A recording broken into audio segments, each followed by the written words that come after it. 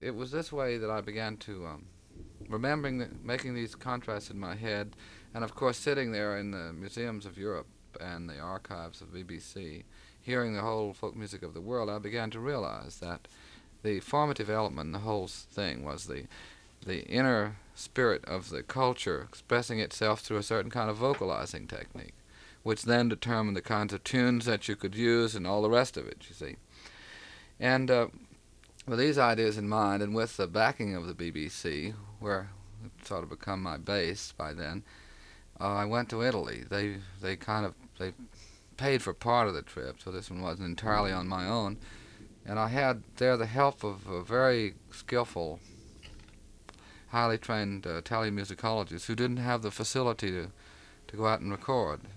And I just lugged that Magnicord through Italy from Sicily right up to the Alps. We did the whole of the peninsula in about 8 months. And there, well, Italy is the most highly stratified provincial culture in the whole West.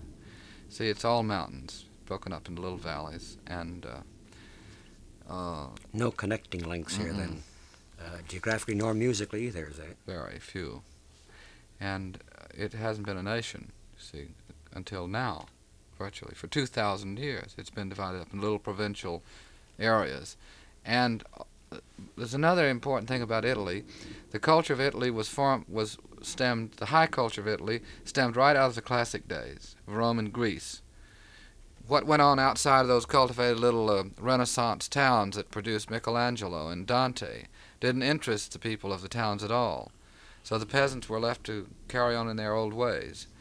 And this attitude has persisted until virtually today, so that you find out in the country the most, well, Italy is a museum of antiquities, like nothing else in And of Western Europe. contrasts. That's right. Hmm. And so there I had a chance to explore what style can do to music in a living laboratory, and it was the most exciting 2 years of my life. Where do we start in Italy? Well, I I don't want to start playing where I started. I started in the South, and we've heard some of that music. I'd like to start you with what I call the European singing style at its very peak. This is on the docks in Genoa with Longshoreman's Chorus.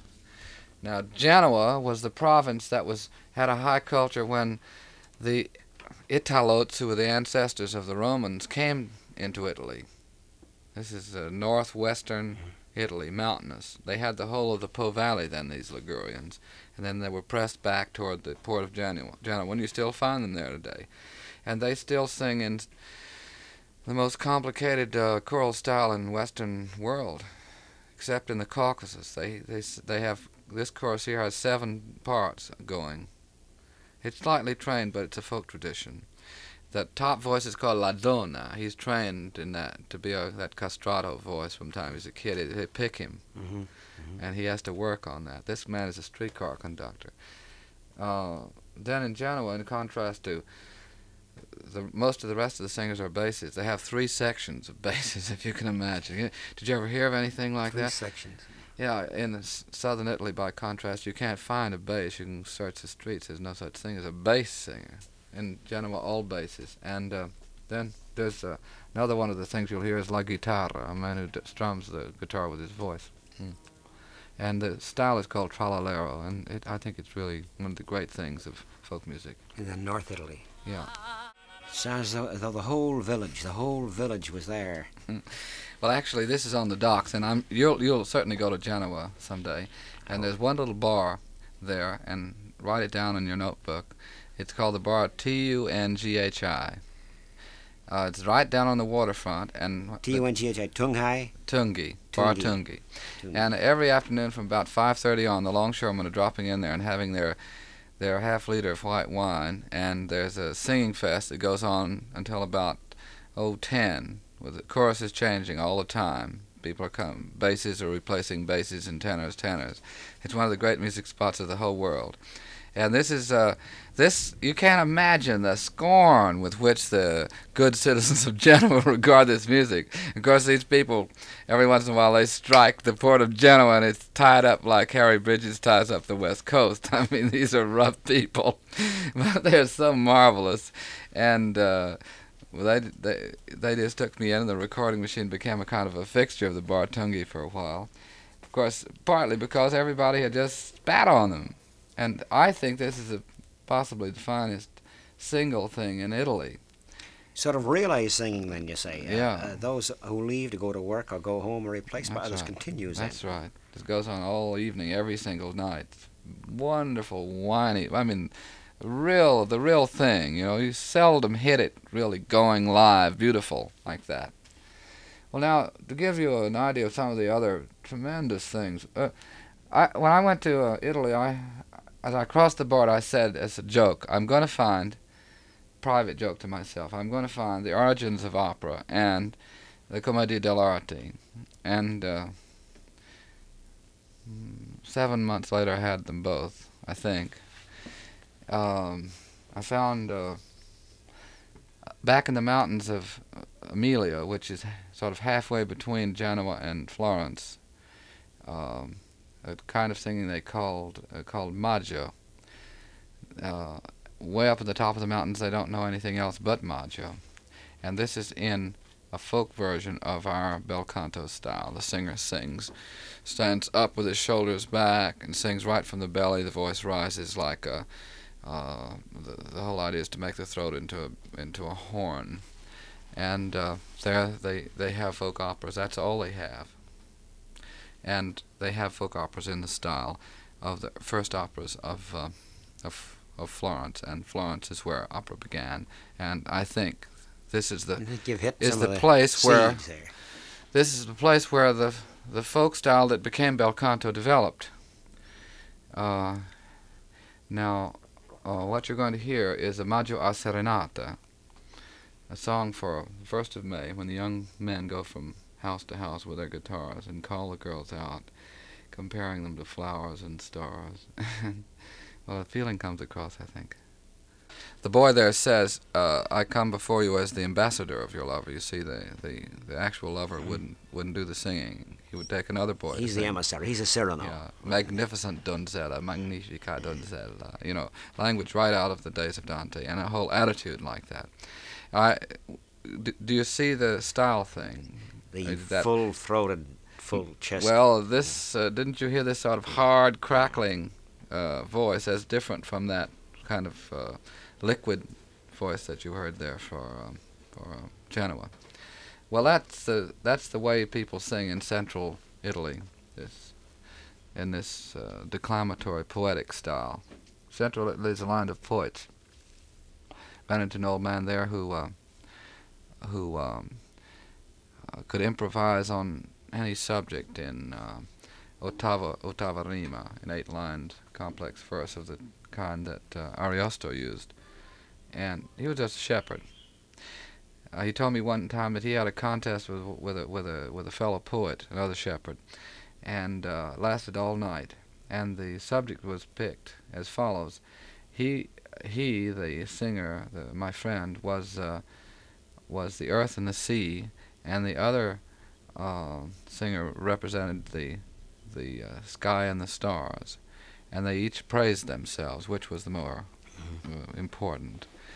And the contest of wit and natural philosophy went on, I think, just as if Lucretius was writing or singing for 2 or 3 days and nights, until finally it came to a draw. It's a bit beyond Calypso here. Yeah. A contest of philosophy as well, reportage. Move on down to the south of Italy now. The hills have folded many little groups of people who've invaded. Everybody who's invaded Italy, you can find clumps of Arabs, Moors, Bulgarians, Lombards. Up in the north, for instance, there's a little village I went to where about 15% of the words are Gaelic, and the girls wear plaid petticoats. This represents an old Gaelic enclave from God knows how far back. So they had mixture of all these cultures, but as we go, each time it changes, the further That's south we right. go. Well, this is from the Albanians of Calabria now, and they're a whole group of Albanian villages. They speak 15th century Albanian dialect, and they have full folk culture, which is from the Middle Ages. There.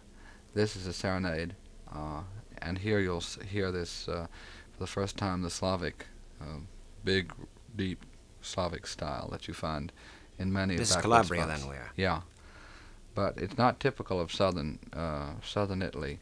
It's one of the musical enclaves, one of the lost tribes there in southern Italy. Oh, this is a serenade that happens at night, and the words say, "O shining girl, as the sun melts the mountain snow, you melt my heart. You melted my flesh, my love, and left me only bones. I bring you a jeweled ring of words. Like a partridge hidden in the grass, love, you have the eyes of a serpent." As you pointed out, Alan, this seems to be the one exception to the rule. You were speaking of the harshness the further south you went of the That's style of right. singing. This you described as the exception to this. That's right, because they have this old Slavic tradition of singing with a certain amount of richness and openness in their voices. Actually, I can't tell you too much about the Albanian material because I didn't do this myself. This was these albums for Columbia that you're hearing this from, and maybe you ought to mention that, Studs. This represents a collaboration with the Italian Folk Song Archive. I think, Alan, while we pause, we should point out this is the Columbia album, A World Library of Folk and Primitive Music. This is southern Italy and the islands, and you've done northern Italy and the islands. You in conjunction with Diego Carpatella. And the National Folk Song Archive at the Accademia Santa Cecilia. See, this was an official project, and the whole thing was very carefully planned, and so that in these two albums, I think this is the first time that in an album the folk music of a country has been thoroughly covered from every point of view. Everything is here, and the advice of all the experts in the field are combined to make this thing. How many of these albums of Italy are there? Well, there are 2 albums in this series on Columbia. At the moment, I'm combining the rest of my tapes into 11 albums for Westminster, so that the whole collection will be published. At the moment, the Columbia albums are available. Yeah. They are in the music shops. Well, let's go on now to the place that everybody knows and loves the best in Italian music. That's Naples. Here's New Year at Capri with castanets and a band and gay dancers and streamers and Neapolitan excitement. But one thing back of this, by the time you get out a little bit outside of Naples, in all the orchestras you find all sorts of North African instruments, scrapers, rattlers, shakers. I mean, the Moors, musically speaking, just left yesterday, although it was about, it was in, what was the year, 800? No, 800? Something like that. Fantastic. About 1,000 years ago. The influence still remains. Yeah. In the words of W.C. Handy, we come back to melody. Yeah.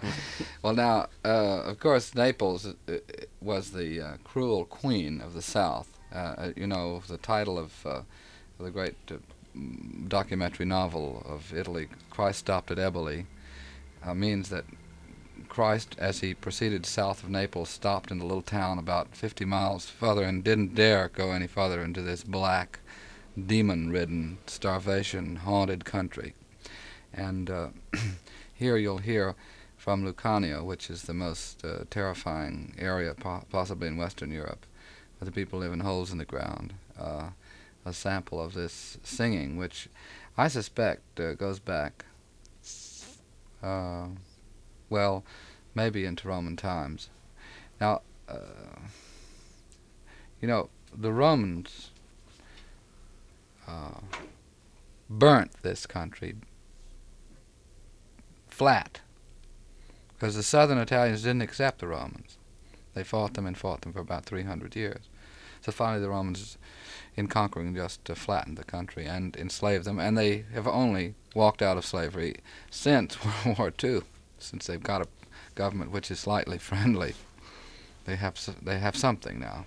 But this is the voice of Lucania, old and wild with melancholy and anger.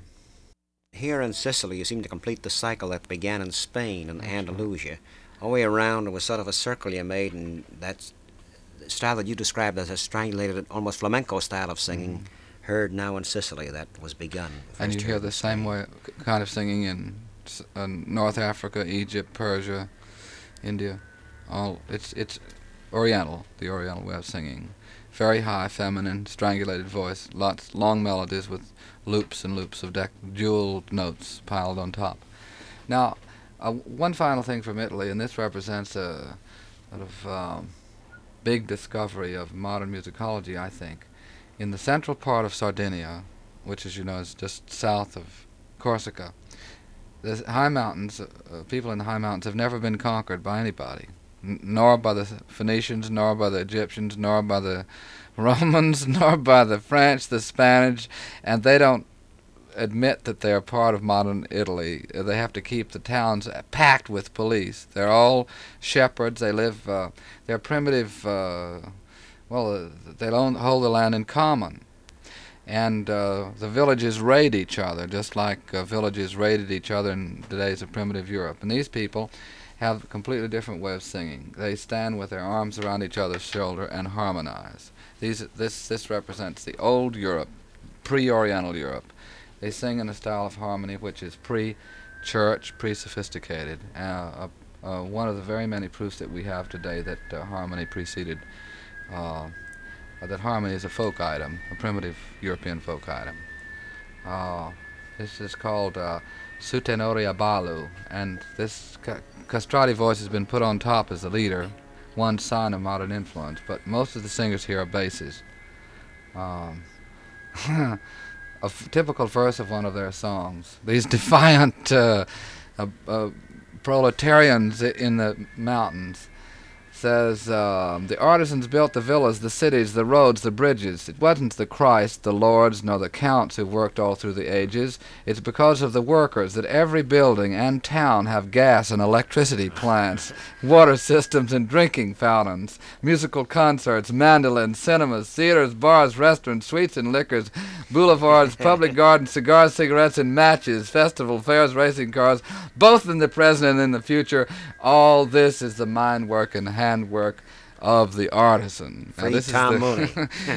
Yes, you see, these people, although they are still living with the blood feud, they vote in a very modern way, and this is a modern song of the kind you're going to hear now. From Hear the simulation of actual musical instruments here, simulation of guitars and strings. And so you've covered the whole boot here, and a couple of the islands. And well, this is just one more step in the process, the long project of making a musical map of world song. I think when it's done, we'll know a lot more about people than we ever have. And is the moral thus far, Alan, that the style, the musical style in each of the cases, all the areas, let alone countries, all of the areas in the countries, the style reflects the very nature of the way they make their living, too?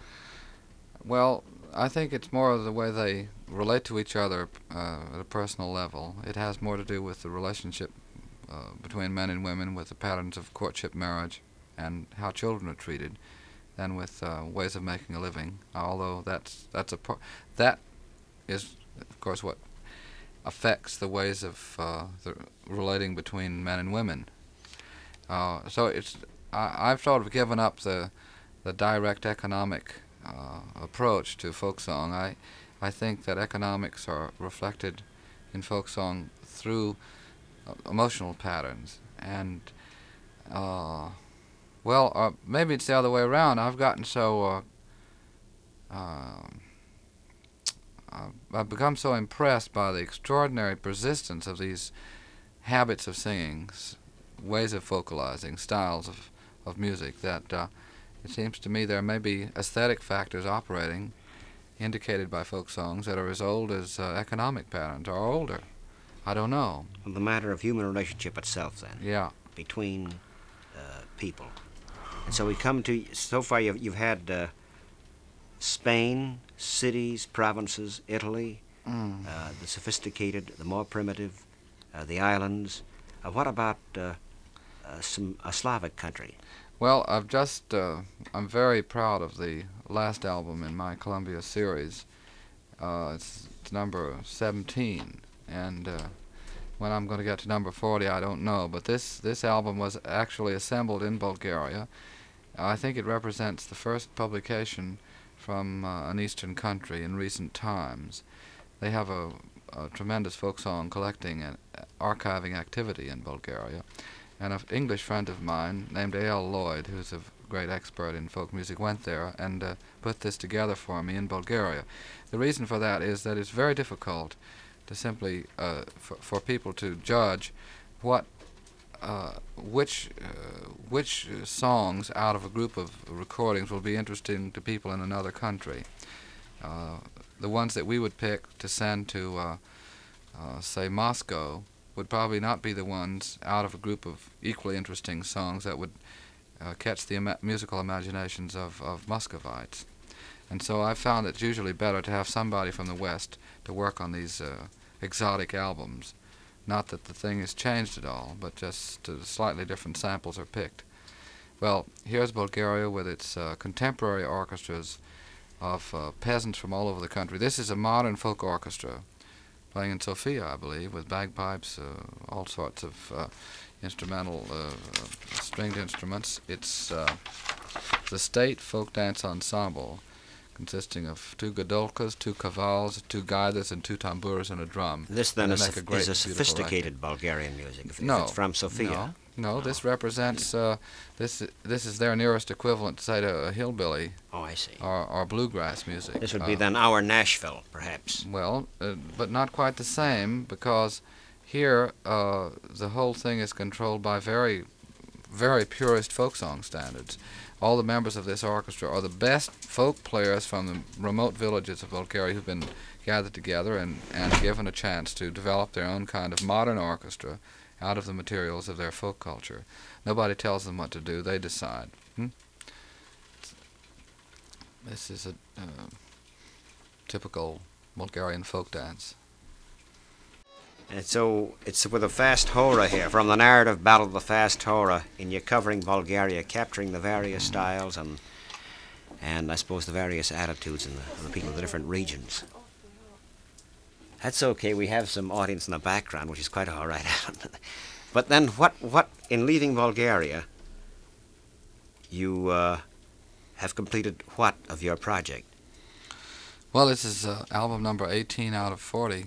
So there are 32 more, 22 more to go. I suppose that this series won't be wound up for a number of years, and maybe never, but the point's been made that you can, on one LP, give a picture of the great variety and beauty of the folk song patterns of one big area, and there's so many companies now publishing these records.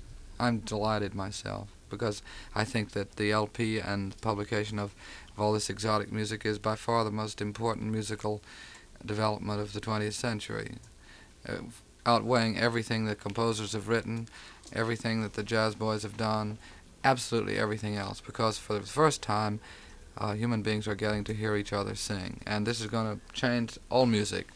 It makes all these experiments with electronic instruments look like child's play. Alan, before we come back to you and America, if I may make a personal point, each time, I think throughout, at least my following your life and our personal friendship has extended for some 15 years, each time you have met a challenge. You seek a challenge and you meet that challenge. You left America at the time when you felt a bit jaded. Not so much that you felt that something was flat and flaccid.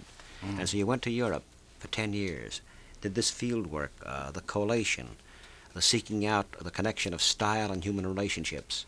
And now we know this work that you've done, this pioneer work with Columbia Records and in Europe and smaller recording companies here in America.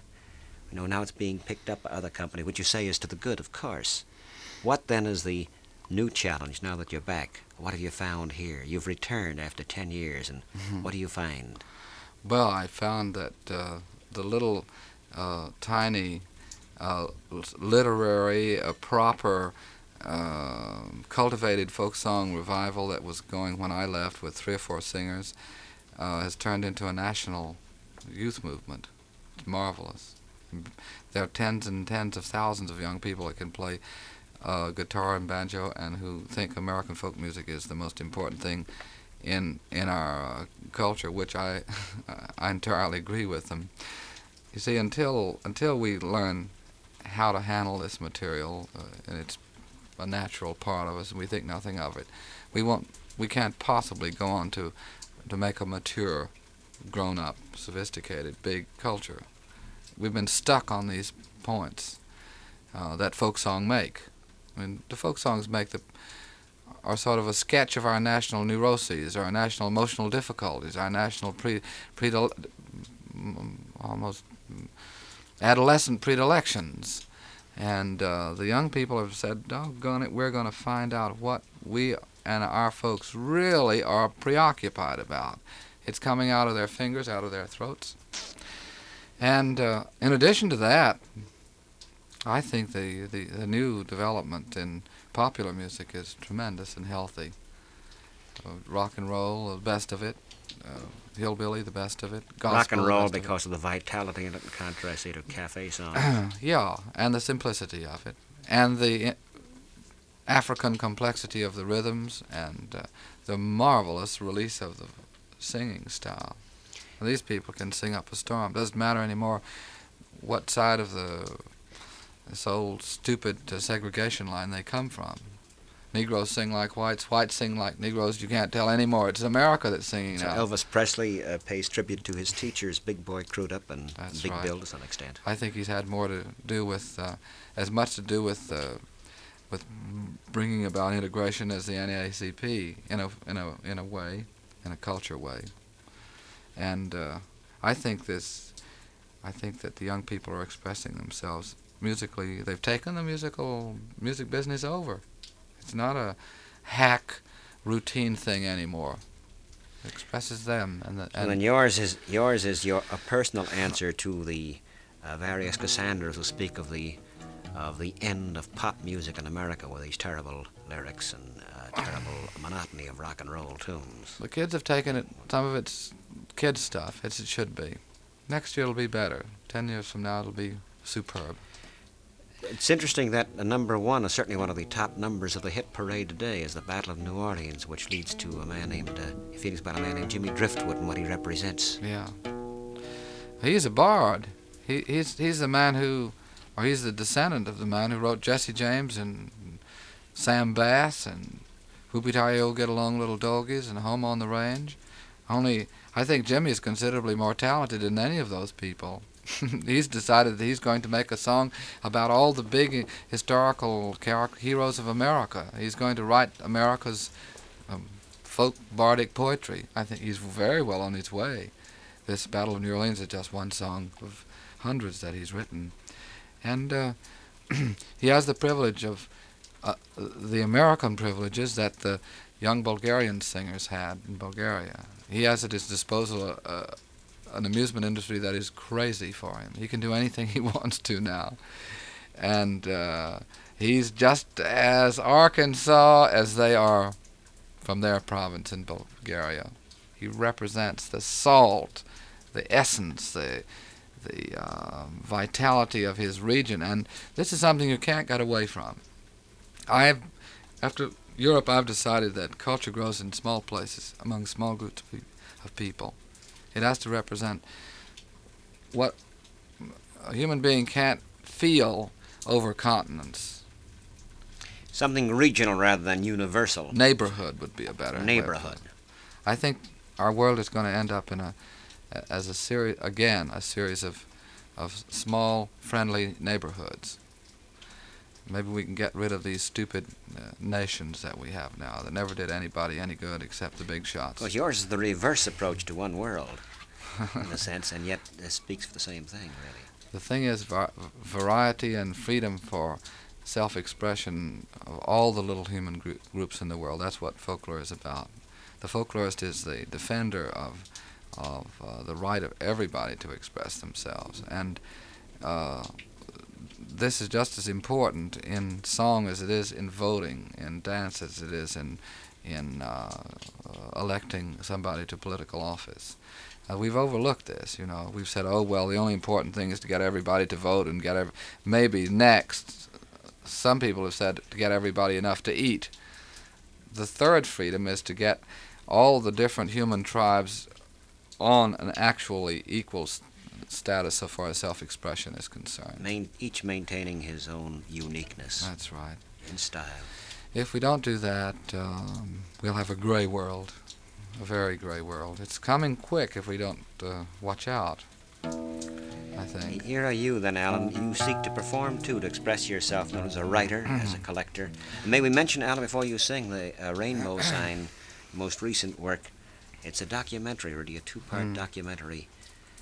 Rainbow Sign of Dual Sloan Pierce, in which you used a tape recorder as well as your own style. Yeah.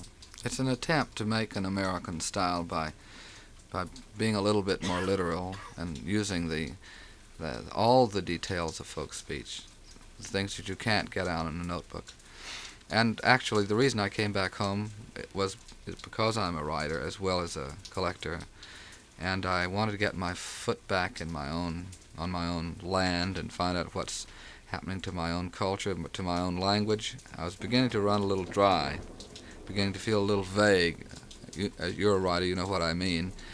A little uprooted. I'm going to spend the next 9 months working on books and try to find myself again as an American writer. I became a little too cosmopolitan. Some of that's good, but too much of it's awfully unhealthy. And so I'm sort of turning my back on big town in the middle of July and going back to my own native heath, which is somewhere between Memphis, Tennessee, and Austin, Texas, and stomp up and down there and see what I can find. Alan, you've given us of your thoughts and of a lot of your collections and a good deal of your life and feeling. It is now about 20 after 3 in the morning. We're seated here. The rain is pelting against the window, and you have a guitar in your hand. Express yourself.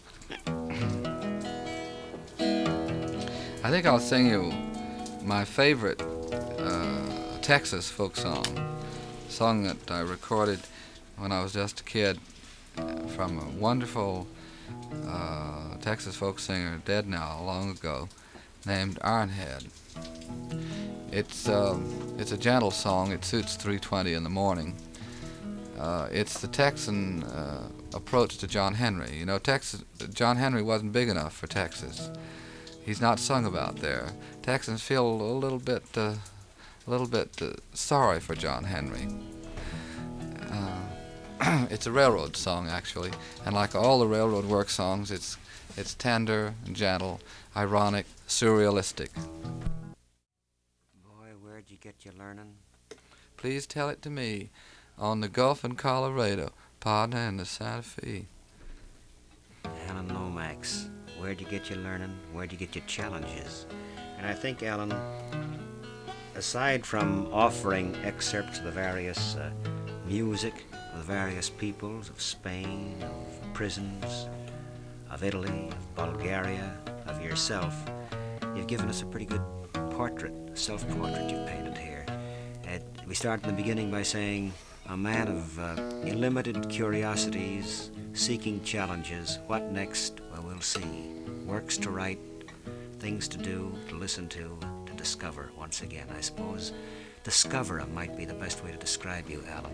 You've contributed so much to music and to understanding. Thank you very much.